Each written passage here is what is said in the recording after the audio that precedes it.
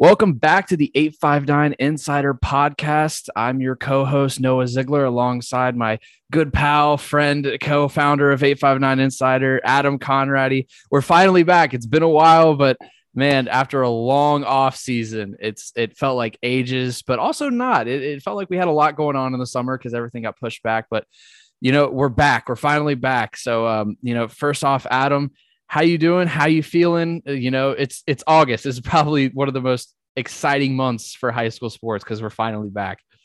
Oh man, it feels great to be back after a few months off there in the summer. It felt like it never going to start back up again, but here we are, and football is starting on time this year. We're going to have a full season, as are soccer and volleyball and golf. Everything's going off at the same time. We have all the soccer and volleyball coverage ready to go on our website. We put in every score from the past week, and we have the stats coming out on every Sunday. So be on the lookout for that. We've had some solid teams, got some really good looking players this year throughout the region. And to go back a little bit on the spring, because we haven't recorded in a while, a little quick run through on the baseball season. CovCath started out, I think it was like 22-24-0, something like that. They were unbelievable. And they only lost 3 games on the season. Sadly, 2 of them were to Beechwood. Beechwood also had a 30-win season, and they ended up winning the 9th region. They beat CovCath in the district championship and the regional championship. Senior Brett Holiday threw a complete game in the regional championship and in the opposite field homer. And also Campbell County won the 10th region in baseball. Sadly, both of them fell out in the first round, but it was a very solid year on the baseball diamond. And of course, we had boots on the ground. Adam, you were there at is it UC Health Stadium now, aka the home of the Florence Yalls, the Yall Stars. So, we obviously the coverage is picking up now. I mean, I guess you and Jacob, who is trying to get with us, he is moving in. He moved into NKU today, so he's figuring out the Wi-Fi issues at his dorm because apparently they've got Wi-Fi issues, which is just a great way for NKU to get the freshmen started. And but you guys were on the ground for the latter half of the basketball season when the COVID didn't let up per se, but it was kind of more people were getting allowed in. Vaccinations were rolling out, and now we're at a point, like you said, we're still dealing with some COVID cancellations, unfortunately, and we're not at the point where we can totally say, hey, we're all good, all clear. We still have a little bit to go until we get there, but like you said, we had boots on the ground at UC Health Stadium for that. Adam providing great coverage of that. All the videos and highlights on our website and on our Twitter and Instagram, which you can find at 859insider.com or at 859insider on both social media platforms. Quick plug, but you mentioned it. CovCath, Beechwood, obviously probably two of the best baseball teams in the region. Campbell County as well up there. You can always count on CovCath and Beechwood to play an absolute classic, no matter the sport, whether it's football, basketball, baseball. And, that's such a great rivalry to have. And it's really cool because, CovCath's obviously a bigger school than Beechwood. And then, you have Beechwood consistently playing, playing way above the, no disrespect to the Class 2A, but they usually play at a way higher level than that. And I guess in basketball, it doesn't really matter because there are no classes, which, may that never change. But Adam, like you said, there's those 2 teams getting to the regional championship, having another just classic game. You had a talented pitcher on the mound for CovCath and Trevor Wilson, and Beechwood was able to, get ahead of it. They were able to, kind of get him off his groove. And then, obviously, when your pitcher throws a complete game and also throws on an opposite field homer, you got to just tip your cap and just say, man, that's when the competitiveness, you got to respect it. And same thing with Campbell County. They were able to get through a tough 10th region and they were able to get to this to the state tournament. So seeing those teams do their thing on the diamond is great.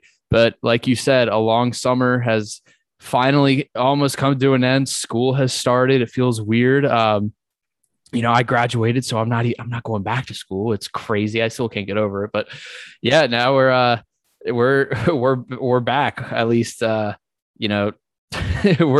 actually just straight up. We're back. It's crazy to think that.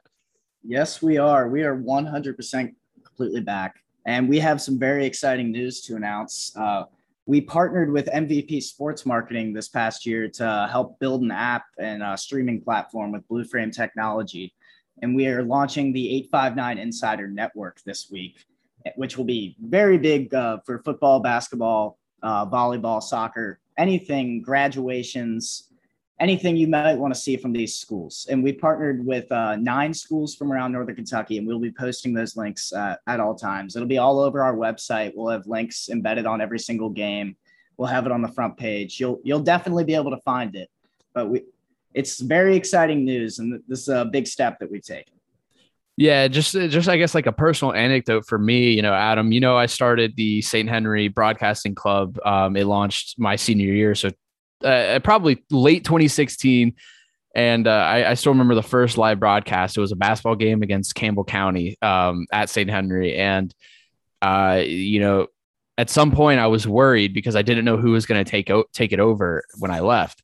And I had luckily Max Schluter, who actually just moved into the University of Kentucky this past week, as an 8th grader, came to me and said, "Hey, this is something I want to do." And he took it over and took it to new heights. They started doing videos, they had commercials, sponsorships, they had an entire crew of production. And, just to kind of fast forward to now, and now we're having a lot of these schools kind of replicate that. I know Blue Frame is doing a phenomenal job of giving just great. I mean, the production value of it from the start is great.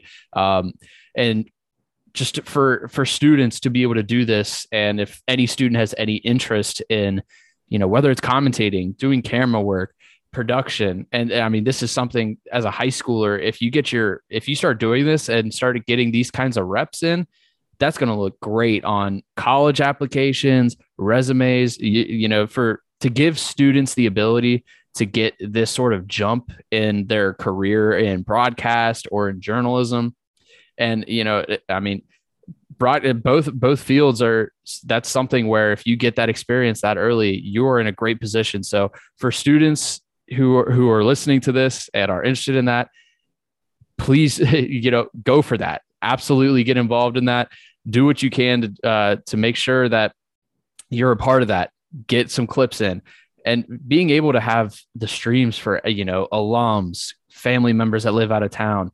I mean, the streams look great, and, the quality is high. And like you said, the work of Blue Frame and MVP Sports and, a part of the 859 Insider Network, it's a great tool. It's a great platform to have. And, I'm really excited to see how much, I'm really excited to see how much it's already grown to and how much it's going to grow. So really excited to see kind of the progress that's going to make. But like you said, those streams are huge because obviously we've got a lot to talk about. We've talked about soccer and volleyball, which, like Adam said earlier, we're always constantly updating our website and Twitter and Instagram with the scores. But we've got a lot to talk about, a certain sport that's coming up, Friday Night Lights. It's, clocks. We're recording this at 11:50 at night. Actually, I'm going to cut that out. We're recording this and we've got a few hours away from Friday Night Lights. And it's such an exciting feeling to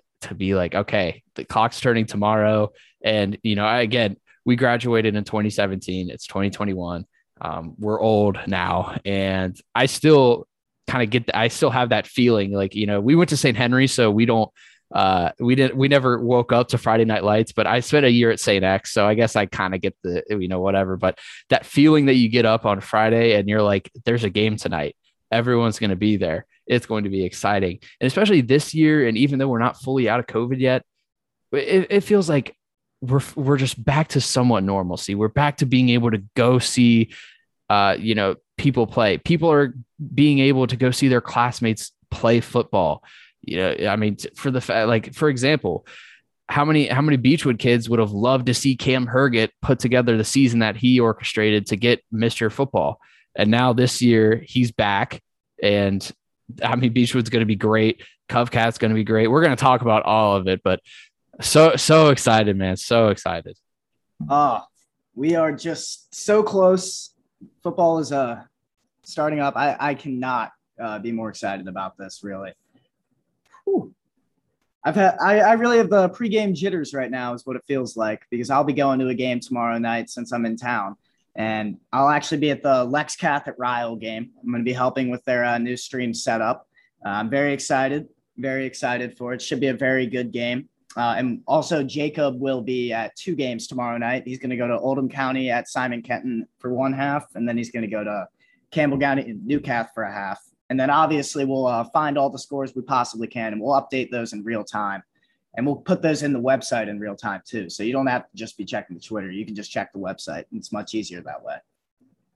Oh yeah, we'll definitely be on top of that. And yeah, those games are going to be so good because I mean the thing is the 2020 season, especially. I mean, we talk about it. I mean, you see it in high school, or excuse me, you see it in NFL, in college. How the 2020 season is such a toss up because nobody knows if some of the teams that did well last year, if it's going to translate to a quote unquote normal year.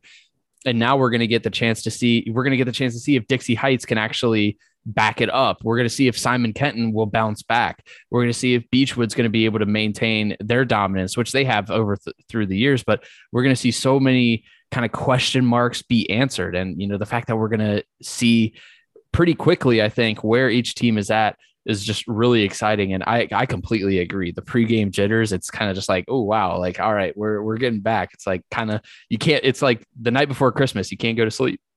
Exactly. It's a very similar feeling to that. I mean, I'm not even playing, not even strapping on. Just sitting up in the press box, but it's got me feeling like this. So that's how our you know sport. It's a big moment coming up. Yeah, that's our sport. Our sport's we play journalism. We don't play football. But yeah, Adam, without further ado, you want to get into football talk? Let's do it. Well, you want to start with the 1A preview? Yeah, let's start with the 1A preview. So, of course, we have a class by class breakdown of each 859 team on our website at 859insider.com. Starting off with the 1A, I think we got to start with Newport Central Catholic. Like you said, they have a big game tomorrow. That's going to be so intriguing because you got 6A Campbell County, I believe 6A, right? Yes. Okay. 6A Campbell County playing 1A Newport Central Catholic. Obviously, NCC year in, year out is a tough squad. And Campbell County, they're heading into an interesting year. They had a leading rusher and quarterback, Preston Agee, who transferred to Covington Catholic. He's gone. Their second string quarterback is also gone.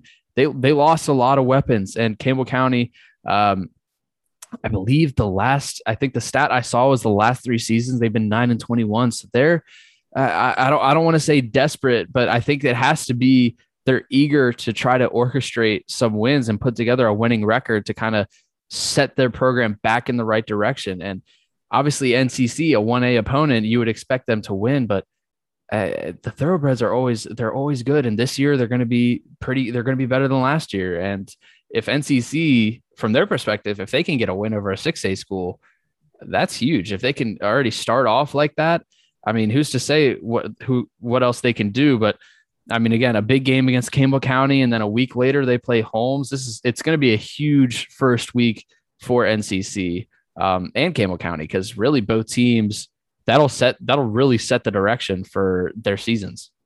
Definitely. That first game tomorrow night with Campbell County is going to be absolutely huge. And that's a personal game for both of them, with both being Campbell County schools. They definitely know a lot of each other's friends, and, you know, that they're going to want to beat each other whenever you play against people you know. So that'll be a fun one. A lot of rivalry talk, I'm sure. And then right after that, they play Roger Bacon, and then they get into their 1A schedule with Holy Cross and Newport on the 17th and the 24th. And then they end the season with Ludlow, Dayton, Bellevue, and then Beechwood as the final game versus Newcath. That'll be a tough one. I think, Noah, what'd you have them going this year? 10-2 was your projection?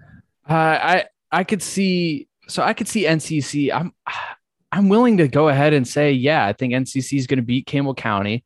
I think Holmes will be an interesting game because obviously Holmes is coming back with Quantez, the Callaway twins, actually, Quantez and, his brother Taquan.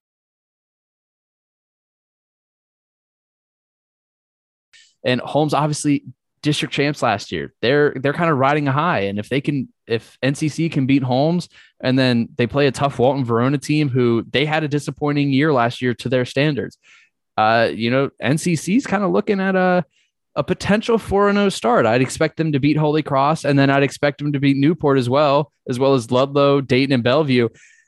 Really, honestly, NCC could rip off 9 straight wins, but I think Holmes is a really good team. And I also know Campbell County will definitely, like you said, Campbell County is going to want to win that game just based off rivalry alone. I'll say 8-2. I think Beechwood is probably going to handle business with Cam Herget at the under center. And obviously just Beechwood being Beechwood. And then either Holmes, Walton Verona, or Campbell County. One of those three, I think NCC might drop, but I could see them going 8-2. And I believe Jacob had them at 8-2 as well. But yeah, I think 8-2 will probably be a realistic great season for NCC. What about you, Adam? Yeah, I'd agree with that. I mean, people forget that this team made it to the state semis and had a very good game that they lost, and they could have really won it all, and we could have had multiple state champions out of Northern Kentucky this year. And there's still a lot of players from that team that are returning this year. So this Newcastle team has a decent amount of experience, and they made it all the way there last year. If they get back there again, I think they can get over the hump. I mean, if they can go 8-2 in the regular season, I really think that they can make a playoff run and maybe even win state in the 1A. Right. Yeah, they definitely made a quiet run to the state semis. It kind of just was like, oh wow, NCC is in the Final Four, and like you said, they were pretty close to making it to Kroger Field. But yeah, like you said, if they can really orchestrate a good season, if they can kind of control the controllables this year, I agree. I think they can definitely make a run. Potentially again make it to Kroger Field. But we've talked a lot about Campbell County. We're going to stick with the Campbell County theme. Moving on to Bishop Brossart. Another interesting year last year. They went 5-4 and lost in the first round of the playoffs because of a COVID issue. A heartbreaking end, obviously, to a season. Nobody wants to end their season like that, but that's the weird reality we live in nowadays, man. But the Mustangs, they have Jacob Light, Jed Martin. They've got a few players that are going to be there. I mean, they're going to be pretty good, but obviously Brossart's going to have a lot to handle. They have a pretty tough schedule, but again, it's Bishop Brossart. They always kind of it's just Brossart. They're always just like, they're always competitive. I don't really even know how to describe it. They're always competitive. They have 3 very winnable games to start the year: Dayton, Newport, and Bellevue. Although last year, I believe they lost to Newport. And then Holy Cross before they run into a little bit of a tricky second half of their schedule against Lloyd, Ludlow, Nicholas County, Bracken County, Paris, and Pendleton County. But Brossart, again, kind of like NCC, the door is open for them to potentially go 7-3, maybe even better. They have, a couple weapons on both sides of the ball that can obviously, carry them, especially in 1A play. It's just going to be a matter of, can they get it done in the playoffs? Will they be able to, put together those wins when they play the tough out of town opponents? They can handle everyone kind of in the Northern Kentucky, the quote unquote central Northern Kentucky, or kind of up here. But when they start to play tough opponents that come from the different parts of the state, some of the opponents maybe you would expect to see toward the end of the postseason, maybe in the semifinals or the state finals, you start to wonder, okay, can Brossart get over that hump? And Adam, I'm curious to see what do you think about Brossart this year? I could see them going 7-3 in a best case scenario, possibly 6-4 if some things don't fall their way. But hey, a 3-0 start would be absolutely huge for them. And then who's to say what they could do for the rest of the year? Yeah, I couldn't agree more about how telling those first 3 games of the season are going to be for Bishop Brossart. Versus Dayton tomorrow night on the 20th, and then next week is at Newport. And as you mentioned, they lost to Newport last season, and Newport has a new coach this year, Brian Weinrich. So if they can win their week 1 game, he'll be looking to start 2-0, and that would be absolutely massive. New coach always gives you more energy. And then at Bellevue as well on on September 3rd. So if they can go 3-0 through that stretch, they can really get some momentum going into the Holy Cross, Lloyd, Ludlow stretch. And those are all 3 home games. And I think, I mean, if you start out 3-0, I think they'll be playing well and they could maybe win 2 out of 3 of those. And then if you start out 5-1, then you're really looking at the playoffs at that point in mid-September. Oh yeah, for sure. And again, if like you said, if Brossard can just kind of put that together, it's who's to say. But kind of moving on, I guess the last 3 teams of the 1A is Ludlow, Dayton, Bellevue. Obviously, the 3 schools on the river, all rivals, all close. But kind of Ludlow and Dayton are in more similar situations than Bellevue. Bellevue's kind of struggling right now. They had a little bit of almost an issue of not being able to field a team, but it looks like they're going to field a team and they're going to be able to play a season this year. But obviously, when you're in that situation, when they went winless last year and they had to scrap together something this year, it doesn't look great for them. But obviously, we know they're going to be hungry to try to prove everyone wrong. So if Bellevue can string together a win or two and their tough schedule, maybe they can do it. But kind of focusing on Dayton and Ludlow, those 2 schools are always hover around 500, especially now. Ludlow last year finished 4-6, and they went 3-5 in the regular season, but 1-1 in the playoffs. So obviously getting a win is huge, but Ludlow kind of has a tough schedule. They open up against Bracken County at home, but then they have to go across the river to Lockland before they play Paris, Carroll County, Bishop Brossart, Mason County, NCC. I mean, that's a brutal stretch. So if Ludlow, if you're looking at that for the Panthers, that's going to be huge. That's going to make or break how well they do this year. Adam, what do you think about that? Yeah, I completely agree. Their schedule is a little tougher now that I'm looking at it. But I want to give a quick shout out to Ludlow running back coming into his senior year, Braxton Newborn. This guy's going to be one of the top rushers in the state. He's a big-time college recruit as well. I think he has a couple of D3 offers, maybe a D2 in there as well. He had over 2,000 all-purpose yards just last season, 1,827 rushing yards and 203 receiving yards. He had he just absolutely was unbelievable. He had 26 rushing touchdowns last year, 27 total touchdowns. I believe he was a top 5 or a top 10 rusher in the state as well. So he's coming back for his senior year. He's going to have something to prove. If Ludlow's going to do anything this year, I think it's going to be on the back of Braxton Newborn. And what is it with Ludlow? Player to watch. Yeah. What is it with Ludlow and producing just all-purpose players? Like Justin Blackburn would always rip off these insane numbers, and now you got Braxton Newborn just coming in and killing it. I mean, you love to see those kinds of players go through those small schools like Ludlow, but then you're a team. Then you go to Dayton, where Dayton doesn't have the almost 2,000 yard rusher, but they just have a team that kind of has these weapons all across the board, and they could potentially kind of do something this year. But shifting to the Green Devils, they again a tough opener against Bishop Brossart, but then a very winnable game at home against Pendleton County, and then they play Western Hills, who I believe is they are from. For some reason, I just assume Western Hills is from Cincinnati, which is there not a Western Hills in Cincinnati? Walnut Hills. Well, yeah, you're right. But Dayton again, they're in a similar situation. They've got a tough schedule with, all across the board really. They got Brossart, Pendleton County. I'm seeing Sayre, which shout out Chad Pennington. He's chilling there as their head coach. Well, actually, let me see. Yeah, James C. Pennington. So that's according to the KHSA scoreboard. But ending the season with Bellevue, NCC, Ludlow, and Eminence for Dayton. I mean, you look at that schedule, and I'm seeing a lot of games that are winnable, and then I'm seeing some games that are going to be tough for the Green Devils. So I'm really curious to see if Dayton can string together momentum, or if it's going to be an up and down season for them. Are they going to be able to, put together 2 or 3 wins and get over the 500 mark, or are they going to struggle? And are a couple losses going to derail the season? Adam, I know Dayton is kind of right in you're in Dayton, their stadium's in your backyard. So I'm sure you're going to be able to catch a few games this year for them.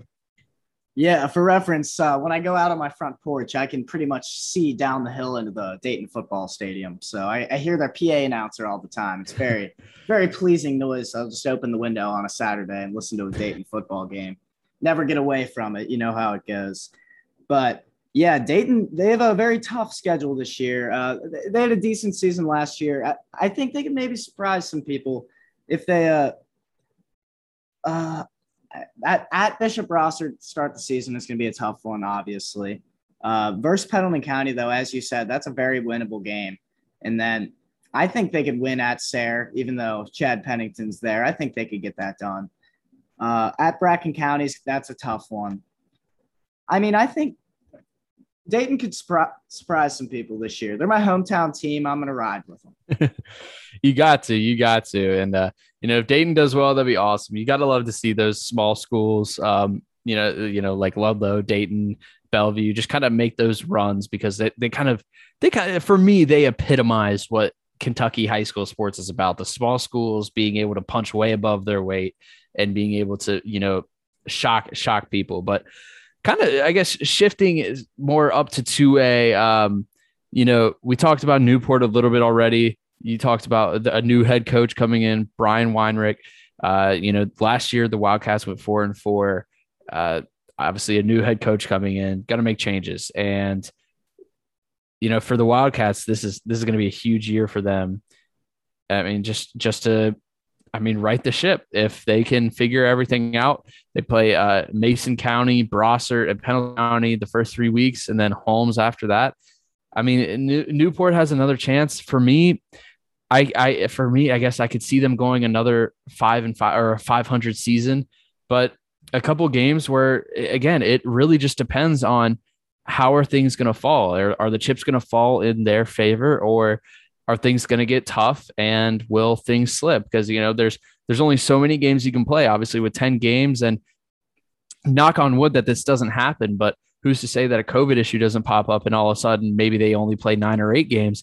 If Newport struggles a little bit to start, maybe they have a little bit of an adjustment period with the new head coach. It'll be interesting to see kind of how they, I guess, again, not to use this word again, but how they adjust, how they kind of gel as a team. But, for Newport, again, Ethan Jefferson coming back as a quarterback, that's going to be huge. Obviously, whenever you have a returning quarterback, especially for a new head coach. And, I know Jacob will loved this part of the article that he put up, but, they haven't beaten NCC since 1999. I mean, that's ridiculous to not beat your rival in this century. I mean, I know that's got to be in their minds. They got to want to be the kings of Newport again. But Adam, looking at their season, what do you think about Newport, and what do you think they need to accomplish in order to get, kind of get above 500 and potentially win a game or two in the playoffs? Yeah, when Jacob put that in his article, I really had to look that up. I was like, there's no way that's true. They had to have won 1 or 2. But yeah, it's true. And Newport, they look pretty solid on paper this year. I really think that they could have a solid season, especially with Coach Weinrich coming in, implementing a new system with Ethan Jefferson, as you mentioned, senior quarterback returning, and he also plays wide receiver and DB. So he can really do it all. He's the leader of their team. So if he can really buy into what Coach Weinrich is doing and get everybody behind him, I think Newport can maybe surprise some people this year. That big game for them is September 10th at Holmes. That's always a rivalry game. And I don't know how they did in that one last year. I think they lost to it. So I think they're definitely going to want to avenge that one. Yeah, they lost last year 12-6 at home last year. So that was a close game. They're going to want to avenge that for sure. But Ethan Jefferson and the Callaways are going to be going at it again. So that'll be a very, very fun one. Yeah. And we just, like we said, we both talked about that NCC kind of winless streak. They lost to NCC 17-14 last year. So they're knocking on the door of being in that competitive spot. I mean, you look at some of the losses they had last year, 12-6, 17-14. And, they lost to Beechwood 56-7, which that's an outlier. But then you lose 20-13 in the playoffs to Lloyd, a team they had beaten in the regular season.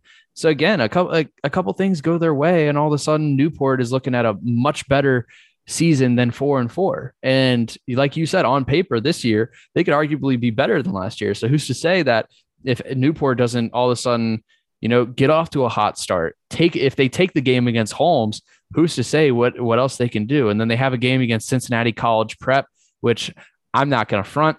I have never heard that of that school. And so I have absolutely no idea how they're going to do. But that NCC game is right almost in the middle. It's their 6th game of the year. So right in the thick of the season. So we'll have a really good idea on what type of Newport team that is. And we'll also be able to see just, by then, hey, is this Newport team going to be able to stick together and potentially orchestrate something deep in the playoffs? And maybe, we'll see. I mean, obviously, I think as of right now, undoubtedly 2A football in the 859 runs through Fort Mitchell and the Beechwood Tigers. But hey, if someone's got to try to, you always got to try to beat them. So if you're Newport, why not us? I say us as if I went to Newport, but I did not. But I guess speaking of Beechwood, they're the big one. They're obviously they're the team to beat in the entire state champions last year in absolute dramatic fashion. They blocked, was it PAT or field goal to win the state championship against Lexington Christian? I believe it was a blocked PAT. What a way to win that. But a storybook ending to Cam Herget's historic season. Obviously, Herget winning Mr. Football with 2,467 passing yards and 26 touchdowns.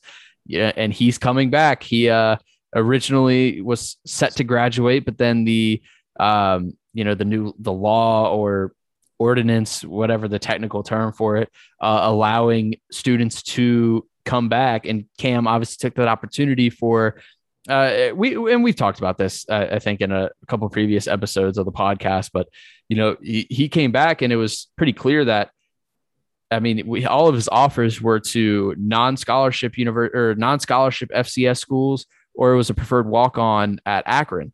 And he came back, and he was able to get an offer from EKU, and he has since committed to EKU, an FCS school with either a partial or full scholarship, I assume. So obviously well worth it for Cam Herget, but he also has the chance to come back and continue to have a historic high school career. And for him and Beechwood, they're looking really good this year. They're going to be even better than last year. A team that was always competitive. I mean, they're always competitive no matter who they play. But I mean, you look at some of the games they had last year, losing 19-17 to Covington Catholic. I'm sure that they're all so antsy to get back and have the chance to beat Covcath, especially since that game will be at Beechwood this year. They lost to Dixie 28-20. Dixie had a really good season last year. So, I mean, again, Beechwood has the chance. I think they have a chance to go undefeated this year. I think every year they really do. It's just how Noel Rash has just built that program to assume the expectation is undefeated. But Adam, what do you think about the Tigers? I mean, do you think it's undefeated or bust, or do you think maybe actually, I don't even know. I think everyone can agree that they're probably the favorites to repeat as state champions. I think they're definitely the favorites to repeat as state champions. They had a very strong playoff run last year. They beat Breathitt County 52-7 in the second round, Lloyd 38-0 to open it up. And then West Carter away, they won 35-34 in the semis. And then they beat Lexington Christian 24-23, as we mentioned, on that blocked PAT in overtime. So they had a fantastic season last year, but their semis and finals game were very close games. So the teams were pretty even last year, but Beechwood, I mean, they returned pretty much all of their starters from last season. It's truly terrifying how good they could be on paper looking at them. And I mean, they have a couple of interesting games. I think they should start out 5-0, going into the Covcath game. And that one, Covcath at home, that's going to be a fantastic game. Because Covcath will have a few games under their belt because they'll have a new starting quarterback this year. So he'll be more comfortable by then. So both those teams should be right in their rhythm. And then immediately after that, they have a bye week, and then October 1st at Dixie. So versus Covcath and at Dixie are back-to-back weeks. Their two biggest games with a bye week in between. So that's going to be a huge stretch for this Beechwood team. And I think even if they win one out of two of those, that'd be very successful. But if they can win both, I mean, this would be just an absolutely magical season for Beechwood. And I think if they win both of those, there's no doubt that they go undefeated and win state. Oh, yeah. I'm also really interested in that Simon Kenton game at Simon Kenton on September 10th. Obviously, Chase Crone and the Pioneers and Coach Jeffrey Marksberry are really hoping to have a bounce back season this year. And for Beechwood, that'd be a big win because obviously we know Simon Kenton can light up the scoreboard whenever. And, obviously Beechwood can as well. So it'll be really interesting to see those two schools go at it. But yeah, like you said, I think Beechwood is looking at going into that Covcath game undefeated. And if they can, obviously a home game that'll be with both teams having plenty of experience going into that. So they'll be able to kind of, know their identities. I know obviously Beechwood probably has a more solidified idea, but obviously a big rivalry. And like you said, playing against Dixie at Dixie, which, we'll talk about the Colonels later, but we both think Dixie are going to be very, very good this year. So if Beechwood can repeat another win against the Colonels, the Dixie Heights Colonels, got to specify that, not Covington Catholic, or maybe both, but we will see how Beechwood does. And, again, after that kind of tough stretch, I mean, they play Simon Kenton, Covcath, and Dixie in the middle of the season. And then they play Holy Cross, Lloyd, Newport, and NCC. So, a tough stretch in the middle of the season. That'll be a huge test for Herget and the Tigers. But those last final four games are probably going to be pretty easy wins as it's shown in years past. But, moving on from Beechwood, Holy Cross, not looking too great. Last year went 2-6. Again, not really many ways to put it.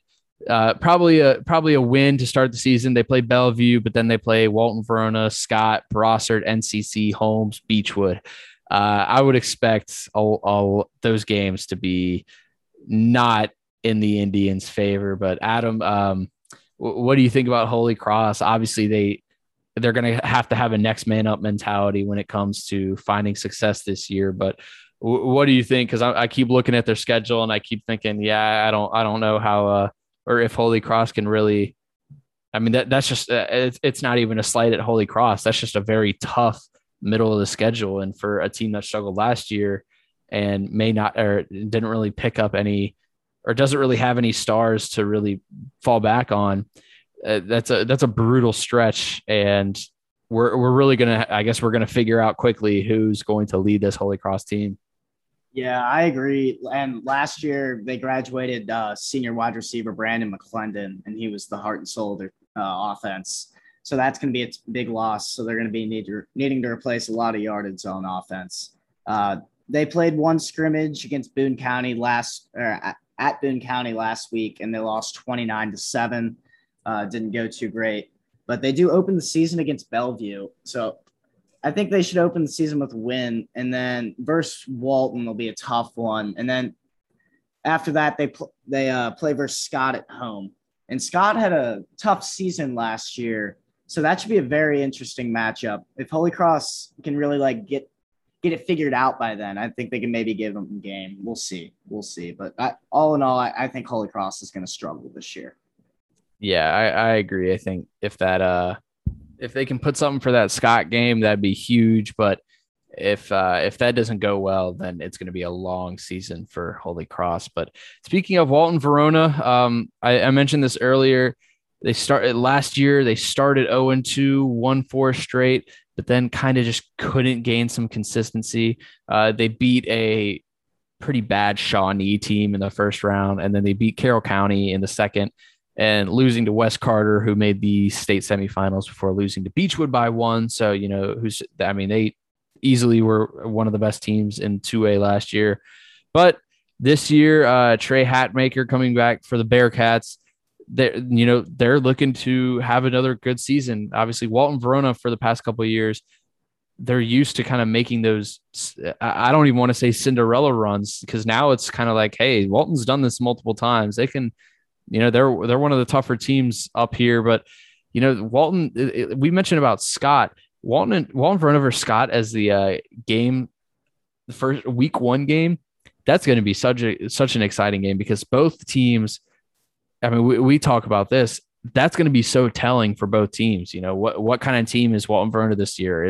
Are they going to be able to go in and punch Scott in the mouth? And I feel weird saying that, because it sounds like I'm talking about someone and not a high school. But are they going to be able to punch the Eagles in the mouth and say, hey, we're the Bearcats. We're going to be able to actually we're going to compete this year. We're going to get back to where we're used to.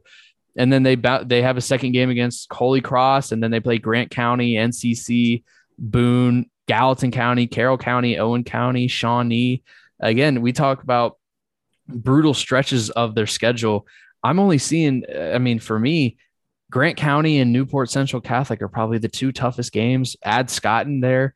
Those are the three games, I guess, that I could see them losing, but I could also see them very much winning all three of those games. So I don't want to. I mean, I'm not going to throw the undefeated word out there for Walton Verona, because again, it's a long season. But realistically, if they can get through the first couple of weeks of the season, I'd say if they can get through the first 4 weeks of the season, they're looking pretty good. I know they lost to Boone last year, pretty close, but if they can again get something going, and then they have a pretty easy road for the final 5 games. They could potentially have all the momentum going into playoff time. And, we talked about, or I just mentioned how they kind of make these deep runs in the playoffs. Winning 5 straight heading into the playoffs is so huge for confidence. And I think they have the absolute best chance to be able to do that. Yeah, I completely agree. Walton should be a very interesting team to watch this year. I think that Boone County matchup on September 17th is probably their most interesting game of the year. As you mentioned, they lost. They lost 12-8 at home versus Boone County last year, and they played home versus Boone County again this year. Don't know how that turned out, but so it's a rematch at home. You got Trey Hatmaker coming back for Walton Verona. That one will be personal for them, and if they can get that win, that'll be huge for them. Because if they're already rolling after that part of the season, then they go straight into that 5-game stretch that you mentioned to end their season, then that'll give them a lot of, momentum going into the playoffs. So they could really surprise some people this year, I feel like. For sure. And I think, that'll be great for Walton Verona if they can kind of get back to that point of, being able to beat teams like Boone County, the much bigger schools, getting back to that point. But shifting over, last 2 teams in 2A, we've got Lloyd and Gallatin County. Lloyd had a 4-3 season last year. They, won their first couple of games, but then fell to Newport, Beechwood. They had a big win against Holy Cross. Ethan Spalding is coming back. Last year, he averaged 6.7 yards per carry, had 3 100-plus yard games with 6 touchdowns last year. He's going to be huge for the Juggernauts, but Lloyd in a similar position. They're going to try to, they're going to want to put together some good games. They open up against Dixie Heights, so that'll be a really tough game, kind of out of the gate. And then they play Grant County, which again will be a tough game, but then they play Providence in Indiana, which, again, full disclosure, absolutely no idea about Providence High School. No disrespect intended, but then they have Boone County, Brossart, and Montgomery County. Lloyd's got a pretty tough schedule. So, Spalding in that offense, they're going to have a bit of work to do if they want to try to replicate an above 500 season. But for Lloyd, I guess, Adam, what would you consider a successful season? Because I'm looking at this. They got tough games against Newport, Beechwood, Dixie, Grant County, Brossart, Montgomery County. That's a tough slate. Yeah, they have an absolutely tough schedule this year. After going 4-3 last year, I'd say that was a pretty successful season. I think it's going to be tough for them to stay above 500 this year, especially with Ludlow looking much better. They played Ludlow in the scrimmage last week. I believe they lost that scrimmage to Ludlow last week. I thought that was the week 1 opener. But yeah, Dixie, that's gonna be a tough one to open the season. Also, their September 24th game versus Evangel Christian is not happening because Evangel Christian canceled their season. So I assume they're looking for a game there. Right. Yeah. Tough look. This is a tough schedule for Lloyd. Right. Yep. And, hopefully they can string together a few wins and they can, really gain some momentum. But like you said, that's just a tough look. But last but certainly not least, Gallatin County last year had probably, last year they had a way better year than in years past. They went 4-4. They were able to finally, put together a few wins, starting the year with a 27-7 win over Bellevue.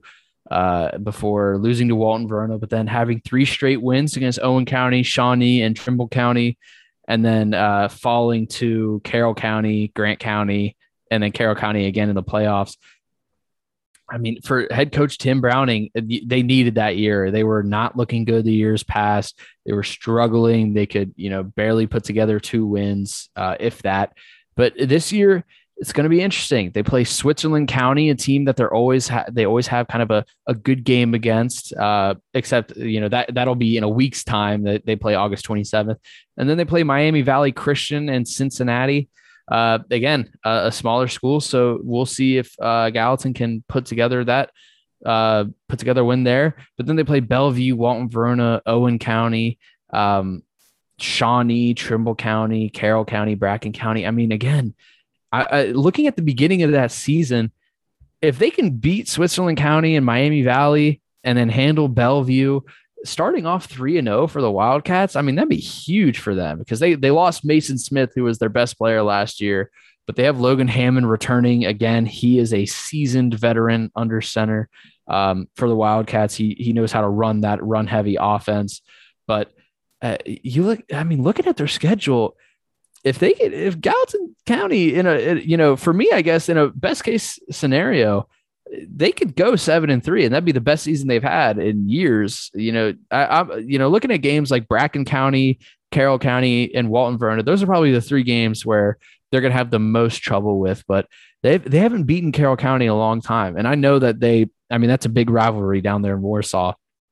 So for them to potentially go into that game just with all the momentum and potentially, going into that game with only, not to put the high expectations on there, but if they win those 2 out-of-state games and they go into that game with 1 loss, that'll be the best that Gallatin's felt in a long time when it comes to Friday Night Lights and football. So we'll see what Logan Hammond can do, but I think this is probably, despite them losing a lot of production from last year, this might be the best shot they've had in a while to have a really good season. But again, that's really going to depend on if they can make up that production, because last year they kind of had a surprise, breakout from a couple players such as Mason Smith. But now he's gone. Now they graduated. So is it going to be a next man up thing? Or are they just going to fall off again and go back to the ways of going 1-9 or maybe even 0-10? But, again, they play schools like Shawnee and Trimble County and Owen County, which, the Gallatin and Owen rivalry always goes back and forth in both basketball and football. But we'll see what happens with them. But Adam, what are you thinking about the Wildcats? Just a quick note on that. 3 road games to end the season. That's going to be tough at Trimble, at Carroll, at Bracken County. It's never fun to end the season with 3 road games, but that will definitely put them, if they can win 2 out of 3 of those, they'll be in a great spot. And also a game that was missing on the KHSA website, they opened their season at Ludlow on tomorrow night. So that should be an interesting one as well. Yeah, that'll definitely be telling. If they can, because obviously you said Braxton Newborn and Ludlow can, if they can do something with that, that would be huge. But last year, the two teams did not play because of a COVID cancellation. So it'll be really interesting to see. Again, like we mentioned at the top of the podcast, there's going to be so many of the games tomorrow, just going to be able to tell us so much about how these teams look, how they're going to do, and it's just so exciting to see where everyone falls. But all right, I guess shifting to 3A now, we only have one 3A school in the 859 area, and that is Pendleton County, the Wildcats. Again, just I guess to be blunt, not really much to say because Pendleton County is likely going to struggle once again this year. Last year they went 4-5, but they host Pike County Central. Then they play Dayton, Newport, Henry County, Nicholas County, Mason County, Lewis County, Powell County, Fleming County, and Bishop Brossard. Whew, man, that was exhausting to read off, but a lot of underclassmen on the roster, and that's, it's looking like they're going to have a lot of growing pains, especially, when you look at, again, Pike County Central is going to be a tough game to start. That one is a Saturday game, but then they play, at Dayton, which is not going to be easy. I believe last year Dayton beat Pendleton County 39-8. Yep. And so that's going to be tough. And then, a lot of the teams they played last year that they beat, they don't play this year. So for Pendleton to lose production and also have a bunch of those tough games, it's going to be really tough for them it's going to be really tough for them to orchestrate some momentum. But if they can string together a few wins, who's to say? But again, with the tough schedule, it's so hard for them to put together 2 or 3 wins. So we'll see what happens with Pendleton County. But things it might be a long season for them. But who's to say that they can't put together something and surprise everyone? Yeah, as you mentioned, it's a tough schedule for them. They only have 3 opponents on their schedule this year that they beat last year, with Owen County, Lewis County, and Powell County. And 2 out of the 3 of those are road games at Lewis County and at Powell County. So their schedule's not getting any easier this year. It's a lot of underclassmen on the roster. It might be a tough season for Pendleton County. Right. Completely agree. So, shifting to 4A, we'll start with the reigning district champions, the Holmes Bulldogs, a great season last year. And obviously with the Callaway twins, they're coming back. Those two headline that team. So Holmes looking at another big season for the program, a big game against Grant County to start the year. And then they play a tough NCC team. Last year, they started the season 1-2 before getting 6 straight wins and being able to capture the district championship. Only losing 5 seniors last year. And then 2 of them come back and 2 of them are some of your best players. Holmes has a really good chance to repeat as district champions. And that's really exciting for the team in Covington. Playing after they get through those first 2 weeks, Boone County, Newport, which will obviously, like you said, that's a big rivalry game. Holy Cross, Rowan County, Boyd County. That's going to be pretty big, but a little bit of an interesting stretch at the end of the season. They play Harrison County, Scott, and Bellevue. Obviously, I think that Scott game is going to be circled on a lot of people's calendars because those two. Again, Scott's going to want to get back to. Scott's going to want to get back to contending. Last year, Scott wasn't there, and obviously Holmes beat them 50-25 last year. It'd be really interesting to see how good this Holmes team is this year, and if they can string a back-to-back district championship. And I think you almost have to put Holmes as the district favorites just because of how much they return and the fact that the Callaways are coming back. Even without the Callaways, they were returning a lot of players, and now they have them back. So, for Holmes, that's got to be huge. And for them to come into this season with all the momentum, they're going to have the confidence. They're going to have the swagger. It'll be really interesting to see if they can put together, again, another really memorable season and potentially looking at 8-2, 9-1. Who's to say they'll be up there with very few losses. Yeah, I completely agree. I don't think there's a doubt that Holmes is going to have a very solid year this year. My only question is, could they improve and maybe take the next step and win a playoff game in 4A? Last year, they had a home playoff game against Boyd County and lost 55-14. So if they can put up a good record, get a nice matchup, maybe they can win a game and really take their program to the next level this year. Yeah, and that game against Boyd County is interesting because they beat Boyd County in the regular season 26-15. So again, like you said, if they can kind of like get something figured out, whether or not it's just the mentality of knowing that they belong in the playoffs and making a deep run in the playoffs. Who's to say what Holmes can do? But right there with them is Scott. Scott last year obviously didn't have a season that they're used to, and going was it 1-5. That Scott's going to be right there, and they have a lot of talented players, which makes that 1-5 record more peculiar, honestly. But quarterback Gus Hallett coming back, Cam Patterson, Nolan Hunter, Sage Lally. I mean, they have a lot of players that are up there in the region leaderboards in terms of stats. But Adam, what do you think about Scott this year? They've got a pretty interesting schedule, a very I'd say pretty the first 3 weeks are going to be really interesting because, again, we talked about that Walton Verona game. But if they can beat Walton Verona and then handle Boone County, which a team that they lost to last year, but if they could beat Boone County and then Holy Cross, maybe start the year 3-0, all of a sudden it's like, all right, Scott's back. Yeah, I completely agree. Scott's going to be a very interesting team to watch this coming season. They started off last year with an overtime loss versus Boone County, so that was a tough start to their season.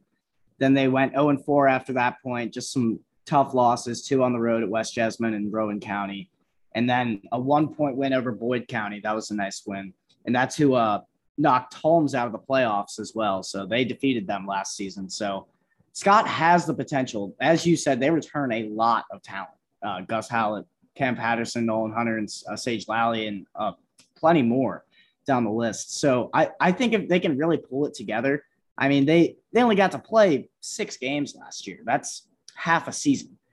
I mean, these guys really don't have the experience that they need to. And if they play a full season this year, I think really halfway through it, they can really hit a stride.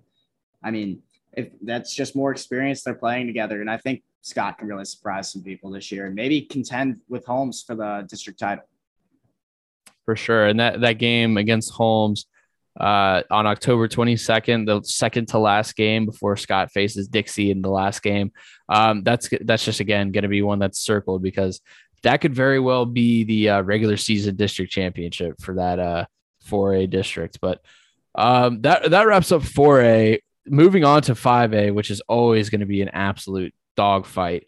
I guess, again, we'll start off with Boone County, and they're still searching for it. They haven't won more than 2 games since 2000, or they haven't had a winning season since 2011, and they haven't won more than 2 games since, with multiple winless game or seasons along the way. There's just no easy way to put it, man. The Rebels are just, I don't even know. It's tough because, I mean, Boone County, they're in 5A and they're in a tough district and they consistently schedule hard, which kudos to them because that's how you get better as a program. But they've struggled for the past decade. And, this year they open up against Russell and they play Scott, Holmes, Lloyd, Walton. I really hate to say it, but there's a potential chance that they have another winless season. Now, there are a few games that they can win. I'm looking at, potentially Cooper. Cooper lost their star player. We'll talk about them in a second. Tate's Creek, maybe. Boone County's beaten teams in shocking fashion. They've beaten some pretty talented Campbell County teams a couple of years ago. They play a couple smaller schools, Lloyd, Russell, Walton, Verona. They beat Scott and Walton last year. So who's to say they can't do it this year? But depending on how much Scott and Walton Verona improve, we're going to have to see how much Boone County improves. But I mean, hopefully for the Rebels' sake, I hope they make me eat my words. I'm not trying to predict that they'll go winless. I'll say 2-8. They'll pluck together a few wins, but man, they just have a tough schedule every year. And again, I respect them for it, but when there's no easy way around it. They haven't had more than 2 wins since 2011. That's that's no bueno. No, it is not. Yeah, there's no secret that Boone County has struggled over the past few years. So, I mean, when we were in high school, they were constantly struggling. Uh, but yeah, as you said, they never lack in strength of schedule. That is what they always have. Being a strong 5A team, they're always going to play their district opponents. They're always going to play Scott and Walton Verona. Always going to play these tough games, and I think that's what makes them better. They return a decent amount of talent, and they won two games, as you mentioned. They beat Scott and Walton Verona, both road games last year. And this year, they're at Walton Verona and at Scott again. So both on the road again this year. So that makes it a little tougher that they don't have those at home. But in between those two games, they have Holmes and Lloyd. And I think they can maybe pick up one out of two of those and surprise some people. The Holmes game will be a tough one, but I think they could possibly beat Lloyd and maybe get a 3-win season. Yeah. And, for Boone County, I feel like it's just brick by brick. If they can, like you said, if they can put together 3 wins this season, that'd be huge. Because who's to say they can't spring off that for years to come? But, kind of sticking with the Boone County theme, the Connor Cougars last year went 3-4, but again, super up and down. They won their first 2, dropped their 4 of their last 5. They just couldn't sustain momentum. But this year they have a couple players that'll really make their season interesting. Quarterback Alex Castercy coming back, Elijah Thompson coming back.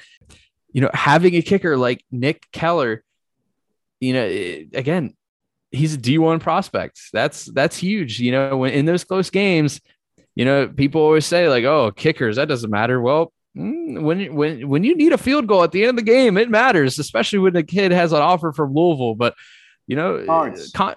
Connor's, yeah, exactly. L's up. That might cause some controversy, but hey, L's up and go Big Blue, just for the sake of not pissing anyone off on this podcast. But again, Connor, they have a game against Lafayette. That'll be a really interesting game to start the year, and then a couple tough games against Ryle and Dixie. So Connor looking at a really brutal first part of the season, but then they play Scott, Campbell County, Boone County. So I could really see them going 3-3 through the first 6 weeks before they head into district play, where they'll play, or I guess, as they start district play with Boone, Highlands, Cooper, Covcath. Again, Boone and Cooper are probably games I would expect the Cougars to win, but the game against Highlands and Covcath, going to be huge. Obviously Highlands we'll talk about them in a second, as well as Covcath.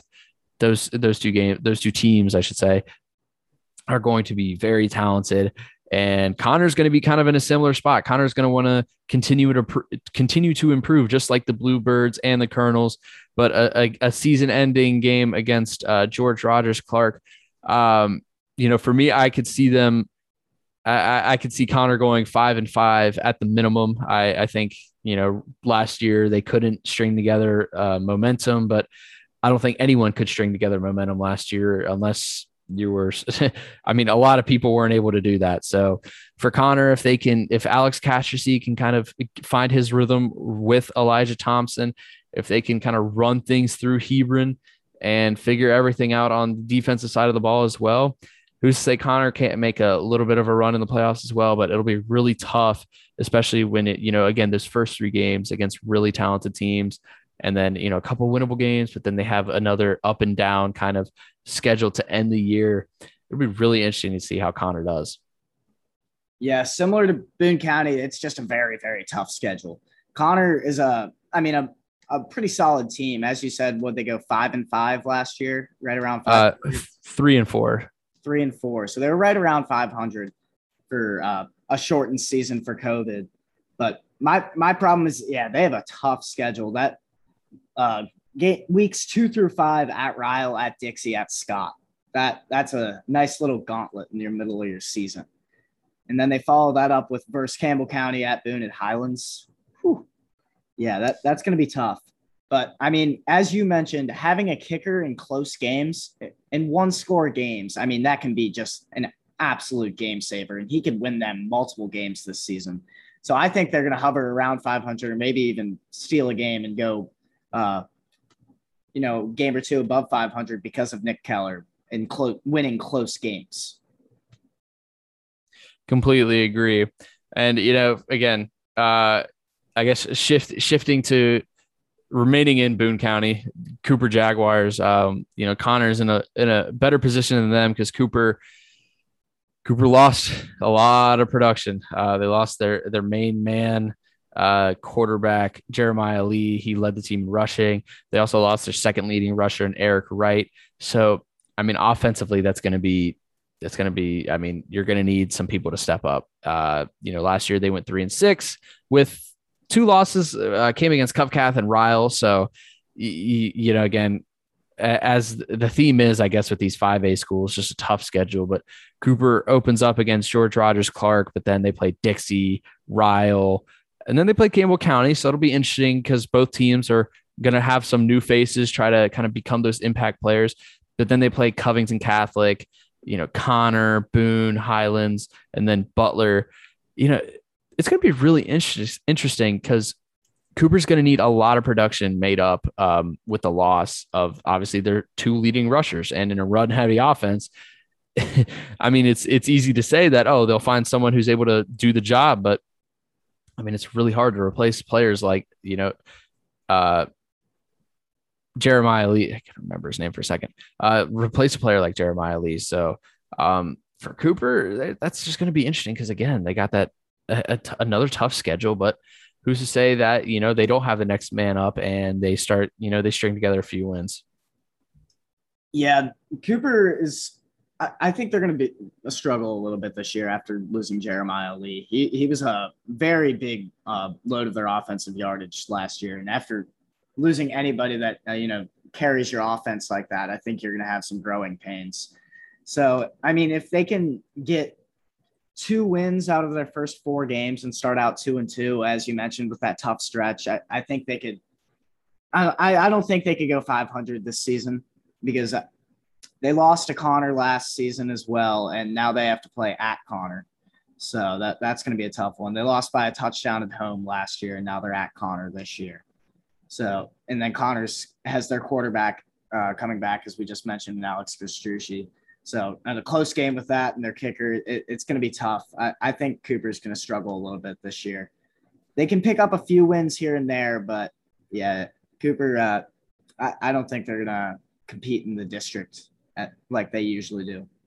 Rounding out 5A, we've got the 2 big rivals. Let's start with Covcath because I think we got a lot to talk about with Highlands because they took the cake by far for most insane offseason. But we'll talk about Covcath because I think Covcath is right again.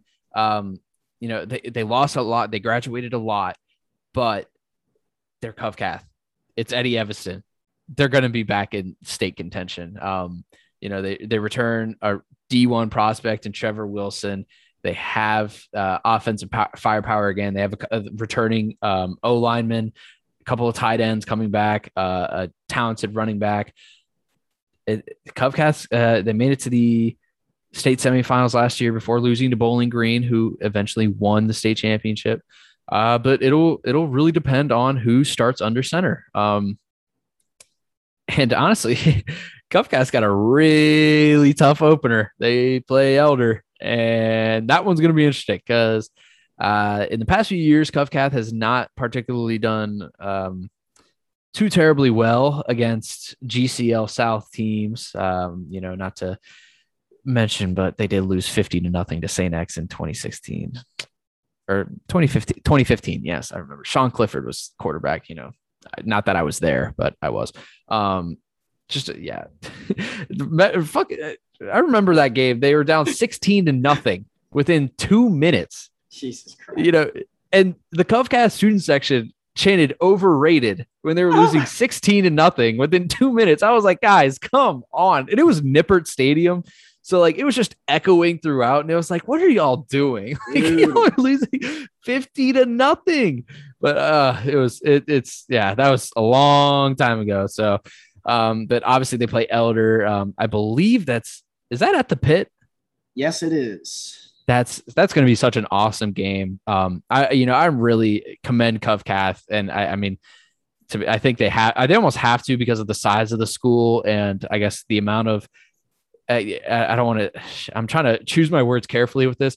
The size of the school and comparatively the amount of schools in the Northern Kentucky region that kind of match up to them with where Covcath's kind of mindset is, or kind of what their program expectations are. I mean, Covcath in their mind is a GCL South school, just happens to be in Northern Kentucky. Now, I know record wise that doesn't exactly match up, but kudos to them for scheduling Elder. I think that's really cool that they're playing a team like Elder, who, I mean, Peyton Ramsey, I believe is actually either on a roster in the NFL or what, but Elder produces Division I athletes every year, and as does Covcath now. So it'll be really interesting to see how Elder does, how Covcath does.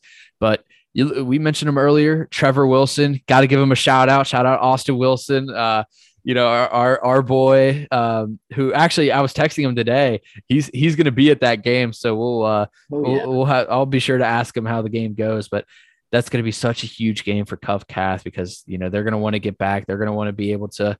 The Covcath is state championship or bust in every sport. That's just the mentality they have. So for them to get to the semifinals and lose last year, so the team that won the state championship, it'll be interesting. And Eddie Evanston has gone 54-3 in almost 60 games. That's insane for a team like Covcath, which they've just really established themselves as, I think you can say this without a doubt, probably the best program in Northern Kentucky year in, year out for the past 5 or so years.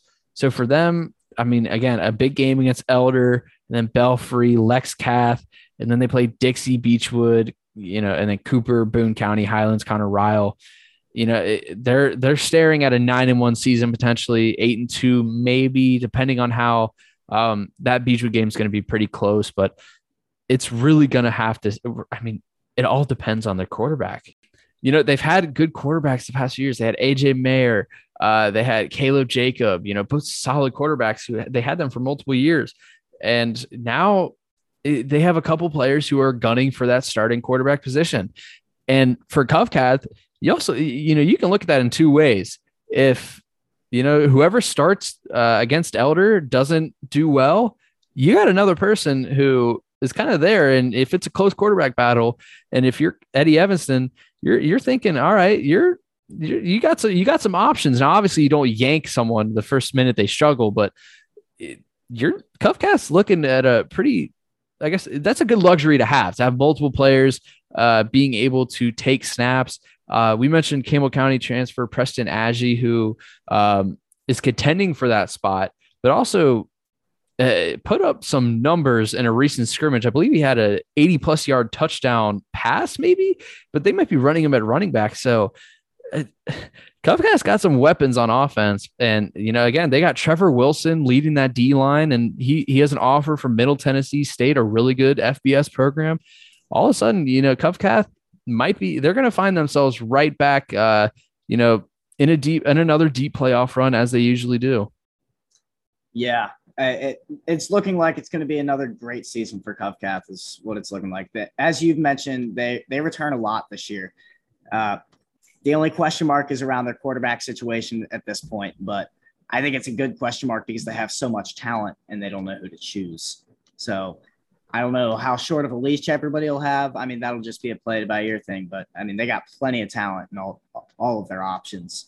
And then, as you mentioned, they returned 3 O-line starters: senior left tackle Sam Eplin, senior center Peyton Dietz, and junior right guard Thomas Schramm. So that's huge to have 3 O-line guys coming back for a new quarterback.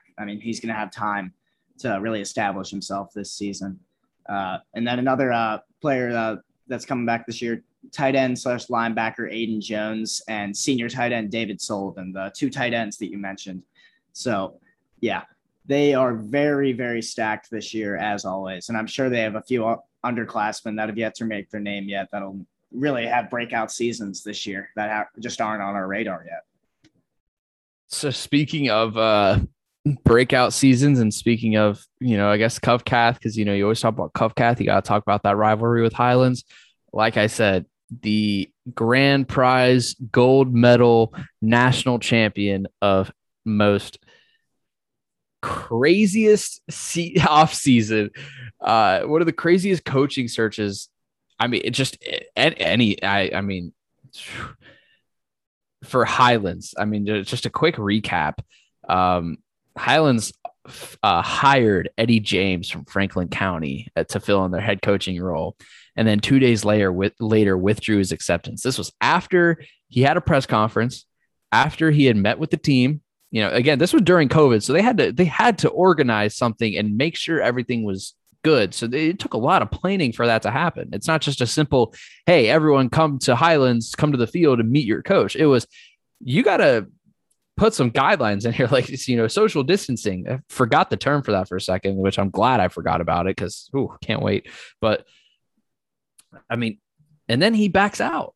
And then it's just like, wait, what? I mean, I know Bill Belichick had that situation happen. I believe it was with the Jets, but I mean, for Highlands, that was brutal. But you know, again, Eddie James, you can't blame someone for wanting to go back home. So no disrespect there. Well, actually, I don't know. Accepting a job, having a press conference, a little bit, you could have handled that better. But you know, again, when home comes calling, it's a little tough to say no. Which, again, I guess home came calling a couple of days after he left. So moving on, Bob's Fire. Before we move on from that, I actually that was a very tough situation and it was hard to see, but I had something like that happen to me in high school when I was at St. Henry. I believe it was my sophomore year. We hired, what was his name? He was a former MLB player. I cannot remember his name, but he took the job and then quit he had one parent meeting and then quit within 2 weeks to take a first base coach job in the minor leagues. So that was tough. And it was during the off season as well. So we literally just had one meeting and then he quit and we had to find a new coach. So I know where they're at. It's a tough feeling, but they'll get through it. You'll persevere. Especially because the Highlands job is such an interesting job. And I mean, from a kid's perspective, that's got to just be so tough to, you know, you go, okay, this is our new head coach. Buy into his process. Eddie James was building something at Franklin County and he was hoping to replicate that in Fort Thomas. And then he just kind of backs out. It's kind of like, okay, obviously the kids are going to be able to rally around the new head coach, Bob's Fire, but that hurts a lot of trust. That, you know, that kind of makes the job for Coach Fire really, I mean, it adds a level of difficulty, but, you know, Highlands has been searching their way back to being, you know, we mentioned Covcath being probably, you know, or excuse me, I mentioned Covcath being one of the better teams in the region year in, year out, but Highlands used to be in that position. And Highlands used to be the team that everyone wanted to be. And now Highlands is searching to get back to that Highlands or back to that kind of program. Spire coming in, he started the program at Lexington Catholic, won them a state championship in 2005, coached a long time in Georgia, has coached players like Cincinnati Bengals, CJ Uzama, and current Cincinnati Bearcat, Myjay Sanders. You know, he's got a lot. He's worked with a lot of talent in Georgia. I believe he was with Camden County and North Gwinnett, two very prominent programs in the Peach State.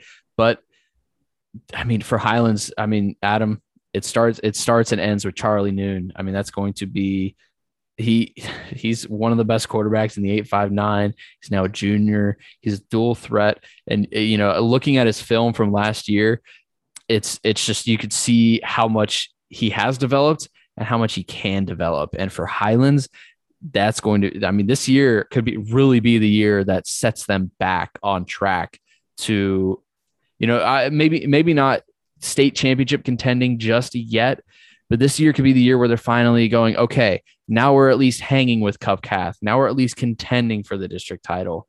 And again, for a program like Highlands, that's the expectation. They haven't been there in a long time. And for the fans, the alums, the boosters, that, I mean, they got a good coach to lead them back that way. Definitely. So the Highlands opened their season on August 6th with a scrimmage versus Louisville Male. That was a tough one, 41-7 loss. But Louisville Male is one of the top 5 teams in the state of Kentucky. So that's not really much telling against Highlands there. And then they open their season tomorrow night against Bowling Green at Western Kentucky. That's the defending state champion Bowling Green. So that is going to be a tough one for Highlands. So yeah, and that's essentially a home game for Bowling Green. Yeah, but as you mentioned, they have they returned junior starting quarterback Charlie Noon, who started all of last year as a sophomore. He's a dual threat quarterback. He's very good. So he's already had all this experience as a starting quarterback, and now he has to start with Male and Bowling Green before he gets to start with his Northern Kentucky schedule this year. So I think he'll be more than ready to hit the ground running once he plays the Northern Kentucky opponents after having all this experience under his belt. And I think Highlands can really surprise some people this year. And also other returning guys, they have senior D-back, defensive back Will Hartman, junior inside linebacker Sam Robinson, senior D lineman Ivan Roller, junior defensive back Adam Dunn, just to name a few guys. Highlands, I think they can really surprise some people this year. I wouldn't go as far to say that they could beat Covcath this year, but I mean, they only lost 38-21 last year, at Covcath in the playoffs. So 17-point loss. They return a lot from that team. They have a new coach. It'll be a new system. They play Covcath the second to last week of the season. I think that could be a much better game than people expect this year. I mean, we'll see how the Covcath quarterback situation goes, but I mean, Highlands has their guy in Charlie Noon. I think Covcath is definitely the all-around better team, and they have a better chance at winning state. But I think Highlands, with that home game against Covcath, they could maybe surprise some people this year. Completely agree. And for me, I've got a couple of games circled. That Simon Kenton game is going to be interesting because I feel like that's more of a good barometer for them playing Bowling Green opening weekend at Western Kentucky. That's going to be very tough. If Highlands can come away with a win in that'll be just completely change everything. That'll be like, okay, hold on now. Like they're way ahead of schedule in terms of if Highlands is back. Highlands is almost like Texas, you're like, Texas is back. And, I guess Charlie Noon is Sam Ellinger, but geez, that's a comparison that I'm going to live with for the rest of the season. But, for them to play at Simon Kenton and then home to Campbell County, if they can put 2 wins there, start the year 2-1, and then they go across the river to Archbishop McNicholas, again, that should be a winnable game for Highlands. And then they play Ryle and Dixie. Those are the 2 games where I am really interested to see what happens, because Ryle is another team. Both teams we're going to talk about in a second, but Ryle is they're going to have a lot of players to replace, and Dixie obviously comes back with a lot of high expectations. So if Highlands can do something with those 2 games, that'll be, like you said, that October 15th game against Covcath in Fort Thomas.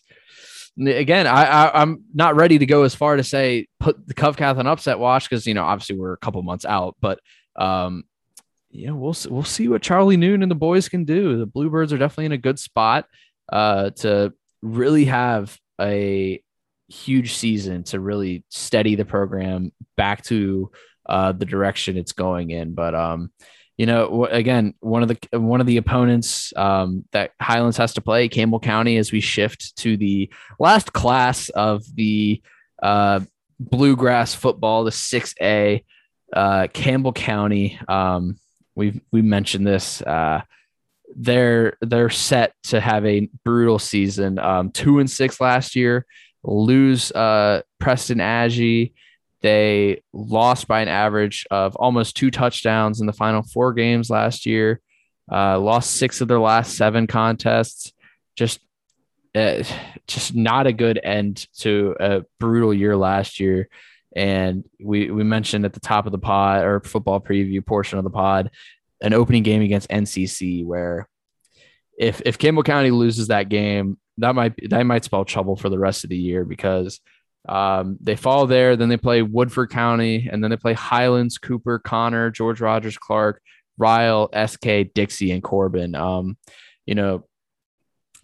I don't know about you, but I could see Campbell County staring at a 2-8, potentially 3-7 season.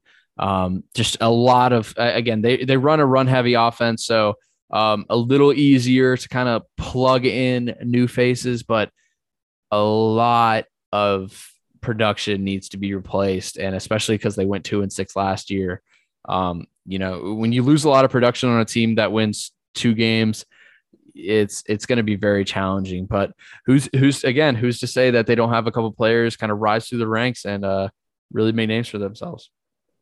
Yeah, 100%. That first game of the season, as we've mentioned multiple times, against Newcastle is going to be very, very telling for this Campbell County team. If they can start it off well and maybe steal a win from Newcastle, then maybe they could have a solid season. They have Woodford County at home right after that. They could start off 2-0 realistically if they steal that Newcastle game. But if they don't, I mean, it doesn't get much easier. Weeks 3, 4, 5 are at Highlands, Cooper, Connor. I mean, that's tough. And then GRC at GRC, then a bye. Anytime you have 4 straight road games, I mean, at any level of any sport, that's just tough scheduling right there. And with what Campbell County lost a lot from last year, as you mentioned, Preston Aggie transferring as well, it's going to be a tough year for them.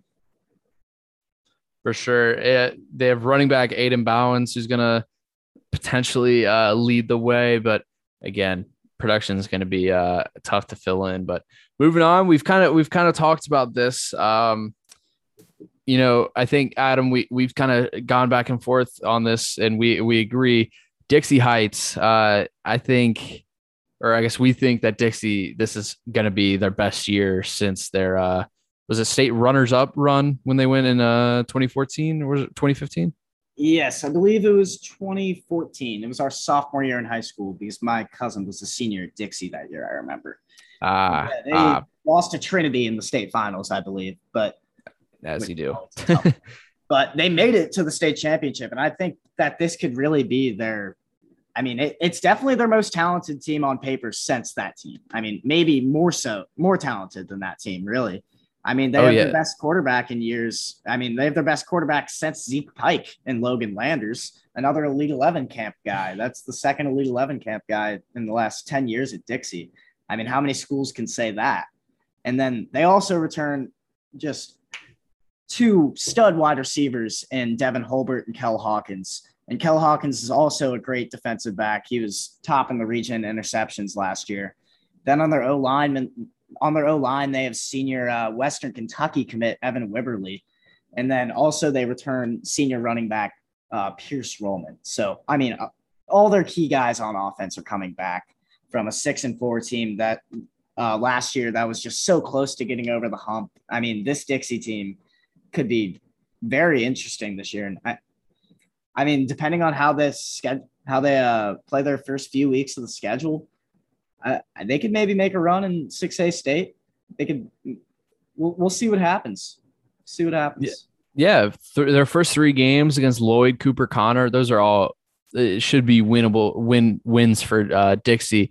That September 10th game against Cufcath. Oh man, that's going to be that's probably that's got to be the biggest game of the season for Dixie. I know district wise it doesn't count, but if Dixie can beat Cufcath, if they can get past Cufcath, and again, if they get past Cufcath, all of a sudden Dixie's starting to look at, hey, maybe they can go 10-0. You know, they have a pretty tough kind of middle of the season. You know, the first 3 games are winnable, and then they play Cufcath, Highlands, Beechwood. That's just a brutal little stretch. But then they play Simon Kenton, which again, that should be a tough one. That's at Simon Kenton, so Dixie might have some trouble with there.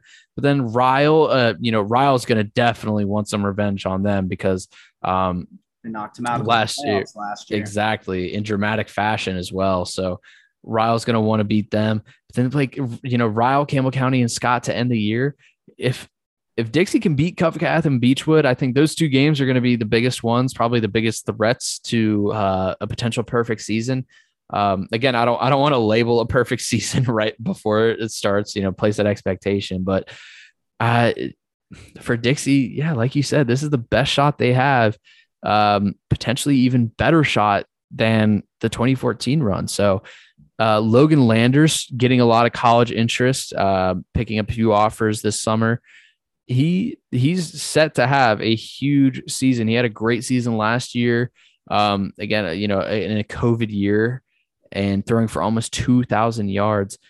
You got to look at Dixie as a potential a potential dark horse for the 6A state championship. Now, obviously, you got teams like Trinity who are going to be tough, but I mean, Trinity lost a lot of players this year, and I know this isn't a Louisville podcast, but Trinity lost a lot of players. So who's to say that Dixie might not be able to, or might be able to pick up, or put together a deep run? But man, if everything can kind of align for them, I don't think there's any stopping Dixie. And I wouldn't go as far to say they're the state favorites, but I think they're the favorites to repeat as district champions.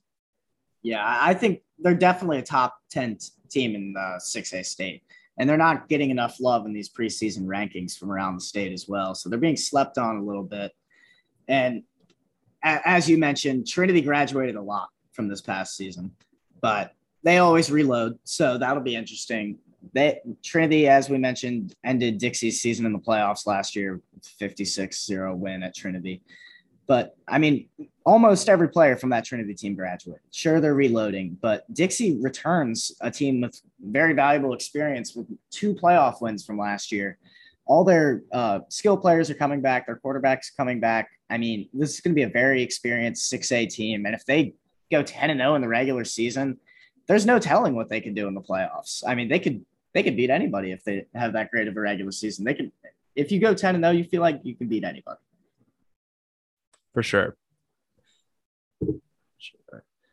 But yeah, speaking, we talked about this. Ryle, undefeated in district play during the regular season last year before falling to Dixie. They went 6-4 last year, lost quarterback Braden Lyons, but now they have Logan Virax coming in, or Virax. I apologize for probably butchering that name. And also Caden Garter coming back. Ryle's going to be right there. They're obviously, in recent years, they've been the team to beat in some years, but Union Kentucky seems to be producing a lot of good players every year. So with a veteran O-line and secondary, Ryle's going to have the ability to have those young players or those new faces kind of break out. But when you have a team like we just talked about with all the players returning for Dixie, Ryle has a lot cut out for them this year. They have a pretty tough opener against Lexington Catholic, and they play Connor and Cooper and DeSales before kind of facing a 5 or district opponent in Highlands, or excuse me, not a district opponent, but a fellow 859 opponent.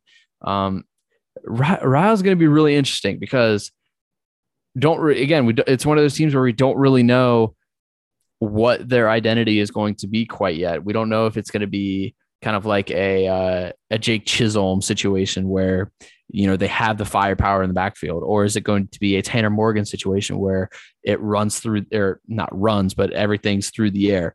I'm really interested to see how the Raiders do, when it comes to, I guess some of their games. I mean, they play Louisville St. X. That's always going to be a tough opponent. But again, Ryle is always there in district contention no matter what. And with, a couple of games here and there that'll be really testy. Again, for Ryle, I could see it's weird. I could see them going anywhere from like 3-7 to 8-2. Honestly, you could just put it on a dartboard and throw it, and you could make a case for their record. But again, Ryle does such a good job at making sure everyone's ready year in, year out. And I no doubt that they'll do that again this year, but it'll be really interesting to see how they play against some of these tough opponents they have on their schedule. Yeah, I agree. And to just look at their schedule from last year, they were a pretty streaky team. So they started out with a win over Boone County. Then they lost 3 in a row to Highlands Beechwood, Scott County. Then they rattled off 5 wins in a row before losing to Dixie in the playoffs in dramatic fashion, as you mentioned. So that was their last game of the season, was that Dixie game this year. Now they open up against Lex Cath, who obviously is going to be a solid team. I'll be there tomorrow night. It should be a very good game. And yeah, there's, as you said, there's a lot of question marks around this Ryle team. But if there's one thing for certain, Ryle has reloaded as well or better than any other public school in the area over the past decade. So their football program has been very solid. It's going to be very interesting to see what they're going to do this year. They have as you mentioned, a tougher schedule. three out of town opponents, Lexcath, DeSales, Louisville St. X that they're playing, and then all the tough teams in Northern Kentucky as well. So you're definitely going to find out pretty quick how they're going to be, especially weeks 2 and 3 versus Connor at Cooper. I mean, that'll be really telling for where this Ryle team is early in the season. For sure. And, a team that is similar to that kind of we'll tell pretty quickly is Simon Kenton. The Pioneers who have quarterback Chase Crone coming back, almost posting 2,000 yards. He had 12 touchdowns last year as a sophomore. Jaden Lawson also back. I read in the Enquirer that apparently their coach said that he added 10 pounds. So when a running back adds 10 pounds in an offseason, you're doing pretty good. You're going to have a pretty good season. So SK, they're going to be an interesting team because they open up against Oldham County before playing against Highlands, which we've mentioned. That's going to be a huge game that's really going to be a huge game for both teams because both teams are just looking to kind of get back to what they're used to. Simon Kenton is used to lighting up the scoreboard. They're used to, being week in, week out, contending. And this year they play Oldham County, Highlands, Southwestern before they play Beechwood, which again, that'll be a big game because, Simon Kenton has given Beechwood trouble in years past, especially when Beechwood's had good teams. But also, Beechwood's really good this year. So a pretty tough schedule for Simon Kenton. But, they play a team out of Indiana on September 24th, and then they face Corbin for facing a few district opponents. But, Adam, for Simon Kenton, what are you thinking? Are you because for me, I'm thinking 6 and I'm thinking like anywhere 5 and 4 or 5 and 5, 6 and 4 or 6 and 4, 7 and 3 maybe. But if Chase Crone can kind of put something together, he's a baller and he's definitely going to have, I think, a pretty huge season. I think a lot of quarterbacks in the region definitely will, considering we're coming off a COVID year. But if Simon Kenton, again, reading that article in the Enquirer, they're not happy with how last season went. They went 3-7 last year. So what do you think this year will look like for the Pioneers?